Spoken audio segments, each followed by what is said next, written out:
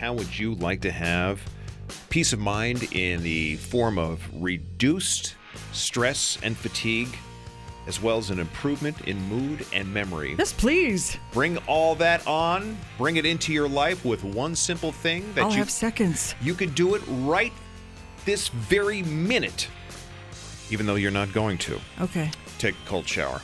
It's another one of these cold shower therapy stories that make perfect sense, but we're not going to do it. Just minutes ago, did I say, It's cold. It's really cold. I never take a cold shower unless it's in the We summertime. hear about the benefits of cold water exposure all the time, not just in a shower, but anywhere else.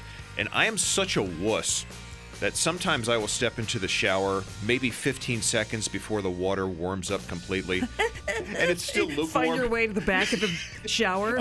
I'm cowering in the Cowering corner. like you're in prison. You have the slightest exposure to the tiny bit of cold water. It's like, oh, when's it going to get warm? Yep. This is so hard. Yes. Yes, I just enjoy Every time. I enjoy my warm shower way too much, even though there are definite proven benefits to cold water exposure. This actually comes from a study in Finland, where it's very cold in the winter.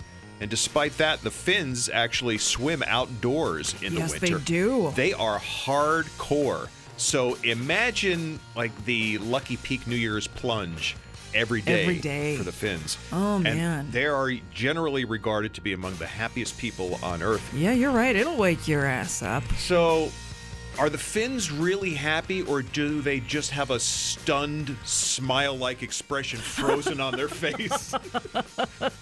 I can't move my cheeks. We could be misjudging this whole thing. We don't know. It's time